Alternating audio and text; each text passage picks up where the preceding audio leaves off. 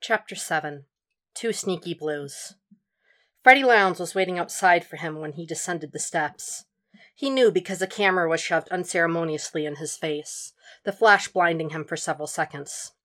"Will Graham out of retirement in order to catch a killer," she said, lowering her camera. In the bright light of day, he knew she'd use the flash in order to disorient him, give herself a few moments to try and get control of the situation. She had two stunning, matching baby blues that were wide-eyed, like she'd miss something if she blinked. He pushed past her and kept walking, pawing at his pocket for his phone to call Beverly and have her look up references to a great red dragon. His skin still tingled from the close proximity to Lecter, and he resisted the urge to touch fingers to his lips. "I won't talk to you, Freddie," he snapped. "It must be bad for Crawford to hunt you down and ask for help, huh? They even have you going after another one for insight." She kept pace, and he lengthened his stride, glancing up to the fat, puffy clouds that witnessed his struggles with silent mockery. "Lowndes, you're a lying sack of shit, and your newspaper is trash," he said, and his voice spiked, jumped. "Is this the first killer they've had you profile since?" "Lowndes!" Will rounded on her and glared, from her paisley tights to her plaid skirt and her hideous chiffon skirt. "Get out of my face." "Just one conversation," she urged him, unheeding of the way his hands curled to fists. "Come on, let me get the first story out there and we can tell them whatever it is you want the public to know." "I want them to know you're a two-bit hack that couldn't cut it at a real job, so you fell into shit editorials writing bad advertising for Miracle Cream until they let you get a small spread on the back page because you had a penchant for lying. Then, desperate to catch a break, you snuck into the hospital I was staying at, and you took a fucking photo of me in a hospital bed while I was sleeping, so that you could get the scoop on the case to up sales. You gonna tell them that, Freddie? Huh?" Freddie stared at him, and the wind tousled her hair, the scent of Suave watermelon shampoo strong. Her baby blue eyes widened, then narrowed. She had a way of pursing her lips like she was a fox, nose turned to the scent. She laughed, a gentle huff of breath, and she tilted her head, tucking a strand behind her ear. "You haven't changed a bit," she said, pocketing her camera. It wasn't a compliment. "I'll see you around." "The hell you will," he growled, and he stowed away in his car once she was gone, gripping the steering wheel tightly in an effort to ground himself and calm down. He hated Freddie Lowndes, an understatement. After Garrett Jacob Hobbs, his stint in the psychiatric hospital had been kept quiet, respected. Not for Freddie. She climbed the fence, picked the lock to his side door, and found her way into his room where he slept, photos of his gaunt face and the scar along his neck in stark relief to the gloom. Tatler had boasted record sales after that spread, and Freddie Lowndes went from back page, 6-inch column to front page work. That was after she'd snuck into his hospital room to get a good photo of his colonoscopy bag and stomach scar, courtesy of Garrett Jacob Hobbs. She had a penchant for unwanted flash photography. He called Jack for the distraction, and to relay news. Jack picked up on the first ring. "It's not Buge, but we brought Buge in," he said by way of greeting. "Freddie Lowndes is—" "What?" "I went with a couple of Baltimore cops to question the bastard, and when I stepped outside to take a call, I came back to one of them dead on the floor, and the basement door open. Found the other officer dead, and Buge tried to get me with some violin wire." Will chewed on his bottom lip, mouth working. Outside, he watched a man smoking on the bench, and the couple beside him resented it. Their misery and refusal to speak up ruminated in the smoke overhead. All three of them were troubled with unsaid words. So was he, but at least he had a car as a barrier. "I was only gone 3 hours," he told Jack quietly. "3 is enough," Jack replied. "You okay?" "He didn't get me," Jack assured him. "He's missing an ear now, though." A true punishment for a musician. "There's human remains here, but it's all intestines, and not just from 2 people. We've got him in custody, and we've got fingerprints, saliva, you name it. He's killed people, but he's not the one. Looks like he was making strings out of human remains. Cats called it catgut strings." "Rather than kill a cat, he harvested from man," Will said. "Well, we've got him, and a whole basement full of enough to lock him up good." Jack would have sounded triumphant if he didn't sound so tired. 2 dead cops for 1 living killer. A bad trade, no matter who was concerned. "He's not the one," Will echoed, and he drummed fingers on the steering wheel. "But he is one." "Good eye, Will. You found a killer without even really looking." "I only looked because he sounded like a killer," Will said. He had the knack for it in Lecter's notes. "Either way, next stop is tracking down Francis Dolarahide. Bastard better behave a little better." "About the dragon. Can you have someone look into historical references to a red dragon? I have something that I think I can use." "Lecter give you what'd you call it? A bone?" "Of a sort," Will said distractedly. He turned the car over and pulled away, heading towards the hotel. He left behind the smoker and the unhappy couple, although he couldn't leave behind Lowndes' words and her knowing sneer. He took those with him to wrestle with later. He's transforming Jack. He's not killing. He's becoming. Becoming what?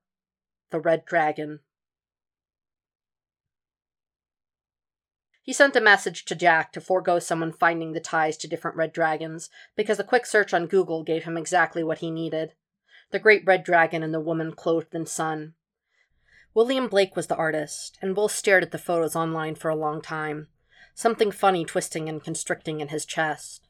He chewed on the pen cap he'd absconded with from the FBI. He thought of Freddie and slopped coffee all over the saucer by his laptop, flickers of angry embers occasionally lighting up at the thought of her smug, unruffled face. "And there appeared a great wonder in heaven, a woman clothed with the sun and the moon under her feet, and upon her head a crown of 12 stars. And she being with child cried, travailing in birth, and pained to be delivered. And there appeared another wonder in heaven, and behold a great red dragon, having 7 heads and 10 horns, and 7 crowns upon his heads. And his tail drew the 3rd part of the stars of heaven, and did cast them to the earth. And the dragon stood before the woman, which was ready to be delivered, for to devour her child as soon as it was born."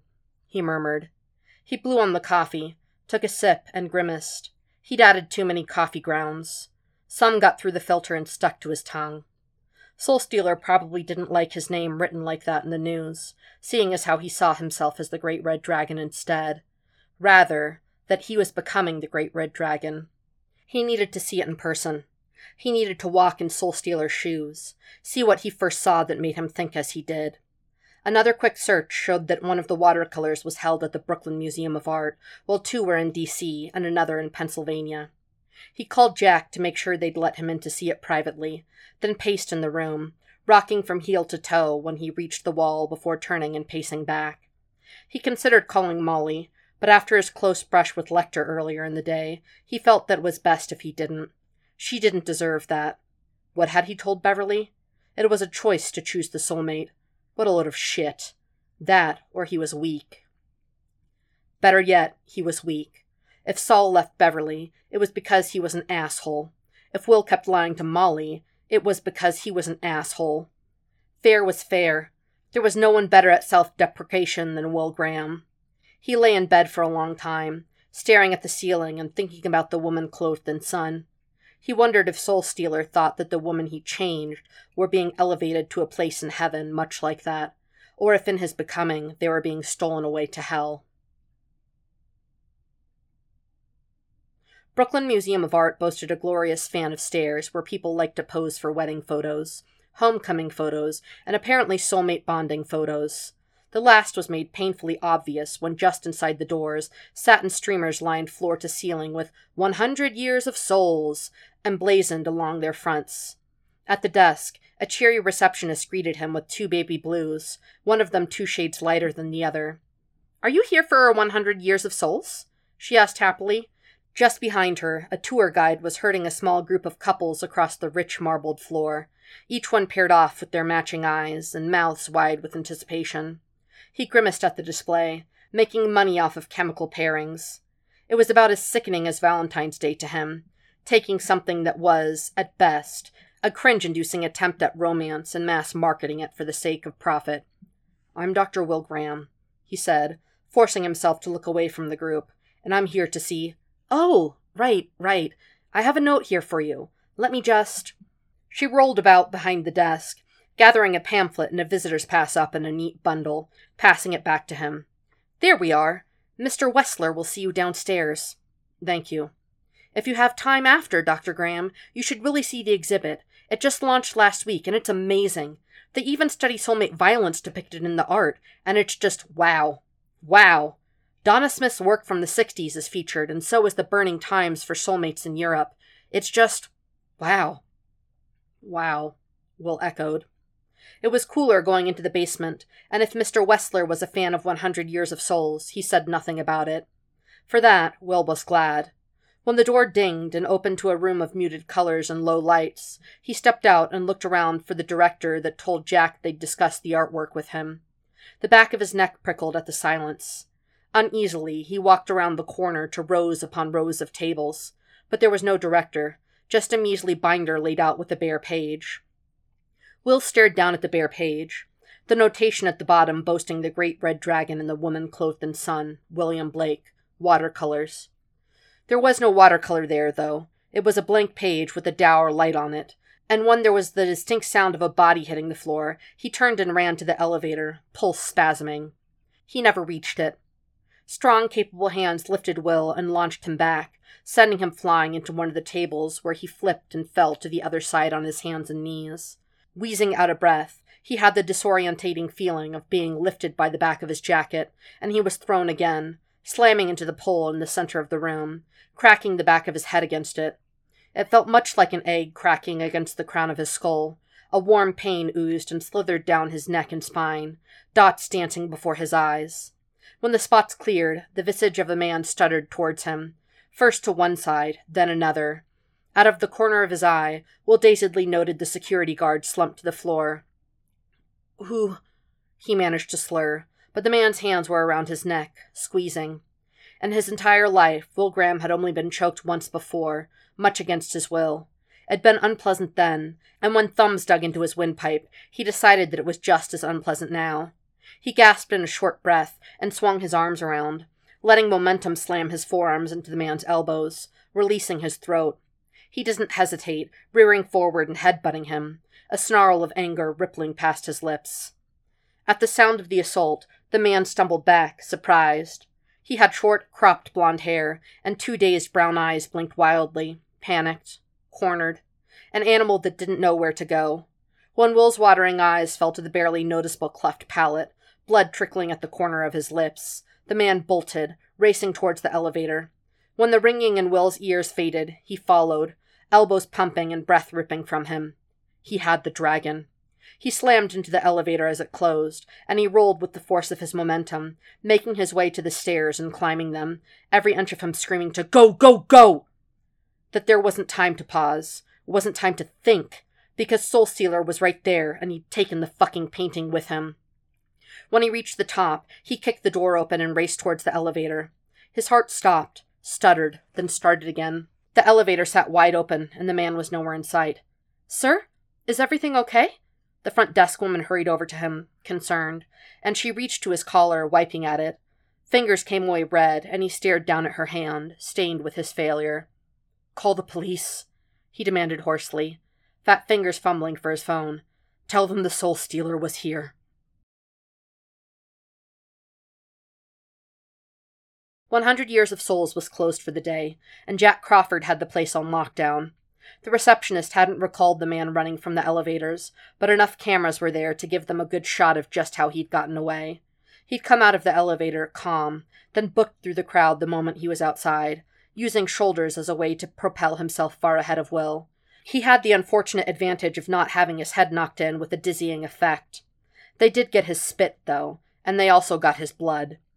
Will sat at the back of an ambulance, letting them get a good look at his head for the umpteenth time. It was a flesh wound, but it was tender to the touch, and he resisted the urge to snap and grumble as they cleaned the blood out of his hair. "I really urge you to go and get a scan," the paramedic said. "It's fine," Will retorted. "He was here," Jack ground out, ignoring the exasperated glance the paramedic sent his way. "He was here and he got away." His pacing made Will want to pace. His toe tapped in time with Jack's about-face as he said, "He ate the picture." "He ate it?" "Wessler was only out for a minute, but he got the footage pulled up before you got here. He knocked out the director, Miss Stunpike, and he ate the painting." "I wonder how much that dinner cost," Beverly asked. She hovered in front of Will, dabbing at the place on his head that he'd made contact with the killer's mouth. When he realized that it was wet from spit and a bit of blood, having gotten a good crack at him, he left it well enough alone until she could get her hands on it. Once they confirmed the DNA match, the only thing left would be to catch the bastard. "Enough that he didn't leave a tip," Zeller quipped. "The tip was not to get in his way when he was trying to make a getaway," Price said brightly. A pause. "Sorry, Graham." "Did you look up Dollarhide?" Will asked, ignoring Price. "See, now that's the problem," Beverly began, and Jack swore under his breath. He walked back over to Will and planted his hands on his hips. Will peeked up at his subtly mismatched eyes expectantly, then focused on the gray by his temple. "He was dead," Jack said curtly. "Dead?" Will rolled his bottom lip in, wet it, and shook his head. The words didn't sit right. Dead was too easy a failure. People like Soul Stealer didn't just die. Dying was easy. Dying was the easy way out. He resisted the urge to rub the aching scar tissue to the side of his neck. "Dead. Deceased in a fire a year or so ago. We found his wife, Reba, and she said he had some kind of psychotic break, shot himself in the head, and burnt the house down with her in it." "No," Will said, and he shook his head. "Well, yes. Then we looked up his photo to confirm, and you know what we saw, Will?" Ah, there it was. When the paramedic left him with a painkiller and a bandaged head, he rolled the plastic bottle about in his hands and nodded, already knowing. "You saw the man that ate the painting." "We saw the man that ate the painting," Jack affirmed. His lips sucked in tight, like he'd tasted a bad lemon. "He faked his death."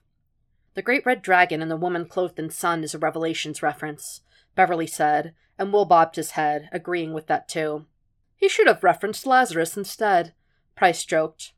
"I wonder why he didn't take her eyes," Will said thoughtfully. After a thought, it dawned on him.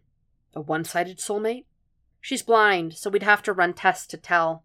Even with the soulmate connection, a blind eye doesn't change color. She'd have known he was alive if it was a full connection. We should test it to see if she's helping him at all." Even saying it, though, it didn't sit right with Will. He took a long gulp of water, crushing the plastic in his hands as he did. He capped it and let it keep a distorted, crumpled shape, and sloshed the water around idly. "He loves her." "Bad way of showing it," Jack snapped. "Good way of showing it," Will disagreed. He thought they were meant to be, but he didn't feel her. He connected to her, but his tasteless thoughts didn't resonate in her. He knew she was too good, so he left to save her from him. That's why he longed for a soulmate, even though he was listed as having a soulmate. "You know that just by getting smacked around by him?" Zeller wondered. He went to Lecter for therapy for a short while. He wanted a connection, and he wondered what it'd take for someone to see him the way he wanted to be seen. Great, powerful, capable. Will cast Zeller a dark look. His head hurt too damn bad for him to have to explain himself. He's got a cleft palate, and he's been presumed dead for a few years. "So he's going to be hard to find," Jack mused. "He knows how to hide. Why'd he eat the painting?" "Maybe to take its power," Beverly suggested. "Some people believe ingesting something you long for will bring it to you. Power, intelligence, preservation." "He's pumping himself up for the next attack," Will said. "I don't know if he's going to last the month until he strikes again. As an afterthought, he'll look me up to see who he was throwing around down there. He'll know we're close." "I want to know how you were able to time that so well, Will," Jack said. "I'm trying to keep you out of the front lines, and somehow you find your way back in all over again. You're a psychiatrist, not an FBI agent." "It's a flesh wound," Will assured him. The throbbing in his skull disagreed, but he didn't want to worry anyone. He thought about Molly fussing over it, Cotton Swab mopping up the worst of it. She'd try and ice it, and he'd complain about the cold. Reba would have probably done the same for Frances Dollarhide. In the end, he left because he loved her. Maybe he was a better man than Will. Dollarhide would leave for love. Beverly would stay for love. And Will wasn't quite sure what the hell he was going to do. He's not Frances Dollarhide anymore, Will realized after a moment, drumming fingers on the water bottle. He killed him in the house as it burned down. In his head, he's the Red Dragon now. If this is giving you flashbacks too, it's fine, he snapped, and he stood up from the ambulance, stuffing his hands into his pockets. He'd let the paramedic recycle the bottle rather than he waste it in a trash can. In his guts, a kernel of concern flickered distractingly, and he gritted his teeth. Hannibal had felt his wound as it happened, felt the pain as though it were his own. Good. I'm going to drive back to Baltimore. Now that we know who it is, I think Lecter will open up a bit more. I think you should take the day off, Jack said, and Will brushed past him, shaking his head. Red Dragon doesn't sleep. Neither do I, he'd said. You feeling okay, Dr. Graham? Matthew asked when he arrived at the BSHCI. Will nodded, fumbling with his keys and stuffing them into his jacket. Another round of painkillers and water left his head a minor nuisance rather than a true pain. Peachy. Matthew Brown nodded, leading him down the steps towards Maximum, his eyes shifting to the side every now and again to note the bandage on his head. Will felt his concern like a bristle brush on a sunburn. He had 2 matching green eyes. You look like you should be in a hospital. After this, I'll probably head to one, Will lied. He'd probably go to the hotel, in truth. Rage a little. Try not to drink. Maybe call Molly. Maybe not. You do that, Matthew urged, and he waved the security guard to open the doors. We wouldn't want anything to happen to you, if you don't mind my saying so. Will minded him saying so, but he wouldn't say that. Matthew was only speaking out of concern, and a polite concern at that. Lecter was pretending to nap when Will sat down in the chair, and he took that time to take a breath. The painkillers took most of the throbbing ache away, but standing left him feeling dizzy, woozy. He hadn't been handled like that in a long time, and he didn't like how slow he'd been to react. The last time he'd gotten physical with a psychopath, he'd been far more limber. You should have your brain scanned to ensure that everything is all right, Lecter drawled, eyes closed. His hands were clasped behind his head, legs crossed at the ankles.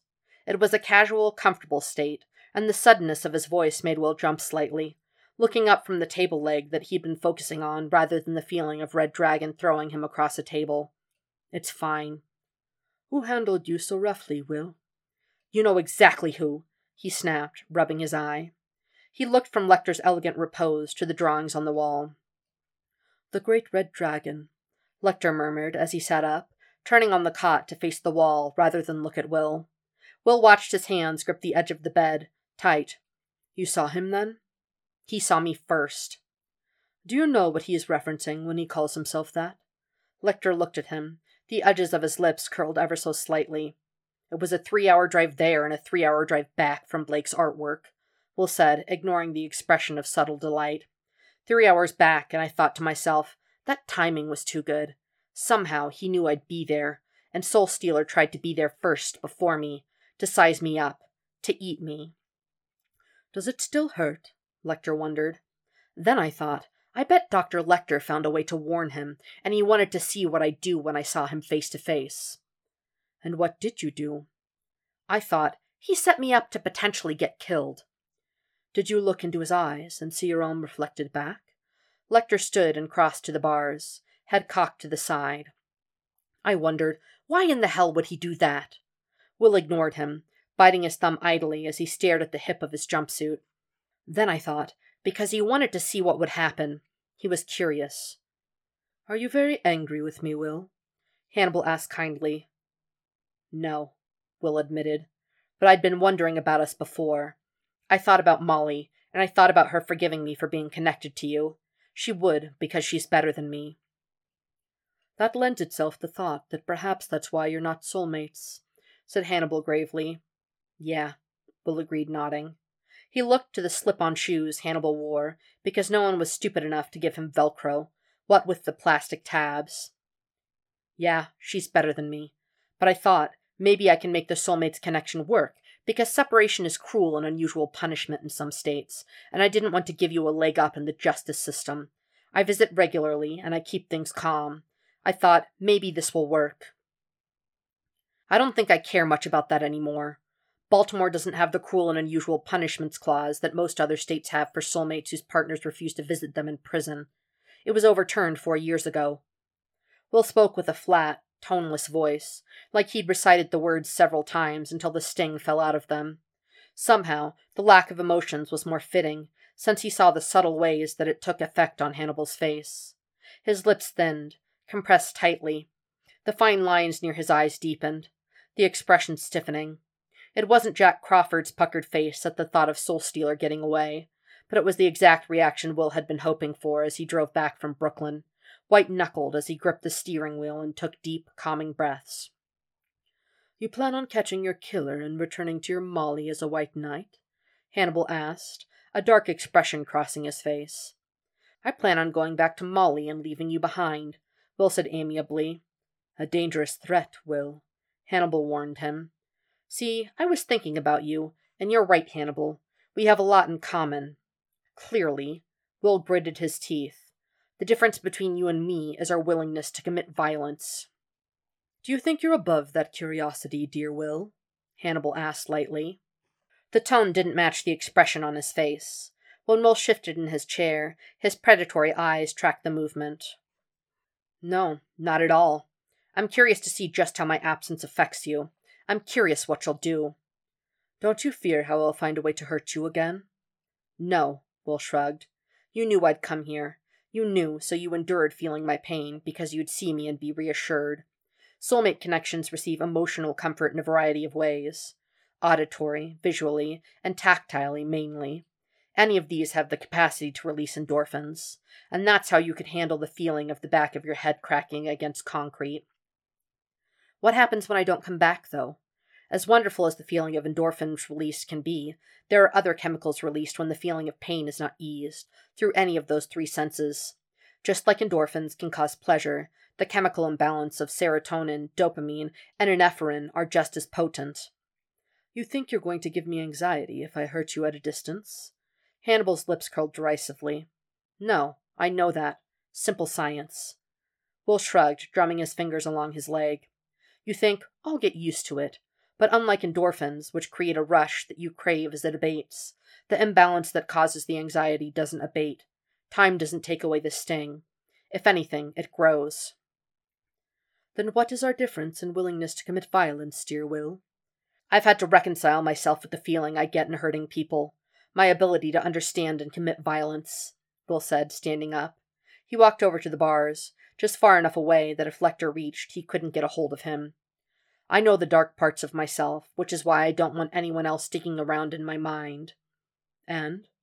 "I've come to understand that doing something bad to bad people feels really, really good," Will whispered to him. "Well, you see the world as a slaughterhouse. I see people like you, and I relish in just how good it'd be to hurt you." Silence, and the distance between them, something curled and twisted, unpleasant but wonderful in of itself. Will looked up to Lecter's mismatched eyes, and he grinned, a snarling, nasty expression that made his eyes narrow wolfishly. Hannibal looked a breath away from throwing himself against the bars to haul Will close. He looked a breath away from eating him. He looked a breath away from fucking him. Will moved, and he was right against the bars, hands reaching to grasp Hannibal's chin tightly, tugging him closer. Hannibal didn't fight the motion, and there was a small thread of surprise when he instead took a deliberate step to Will, allowing him to grip his face so roughly, so unkindly. His eyes flashed with something akin to pleasure. "You're so sly, but so am I," Will murmured, taunting. "Don't mistake my kindness up to this point as weakness. Don't ever fuck with me like that again, Hannibal." His thumb dragged against Hannibal's bottom lip roughly, fingers curling along the stubble of his jaw. "Like I said before, I'd kill myself if it meant you suffered." "In this moment, I find you at your most beautiful," Hannibal murmured, and he nipped the tip of his finger, almost hard enough to break skin. If Will didn't know any better, he'd have called it flirtatious, playful. "I wonder how Molly would see you." Will didn't answer, leaving the statement suspended in the air like the clouds of smoke he'd watched the man puff away at the day before. the discontent ruminating and spreading. The difference was, when the heavy door slammed shut behind him, the poison stayed on the other side of the door. More or less.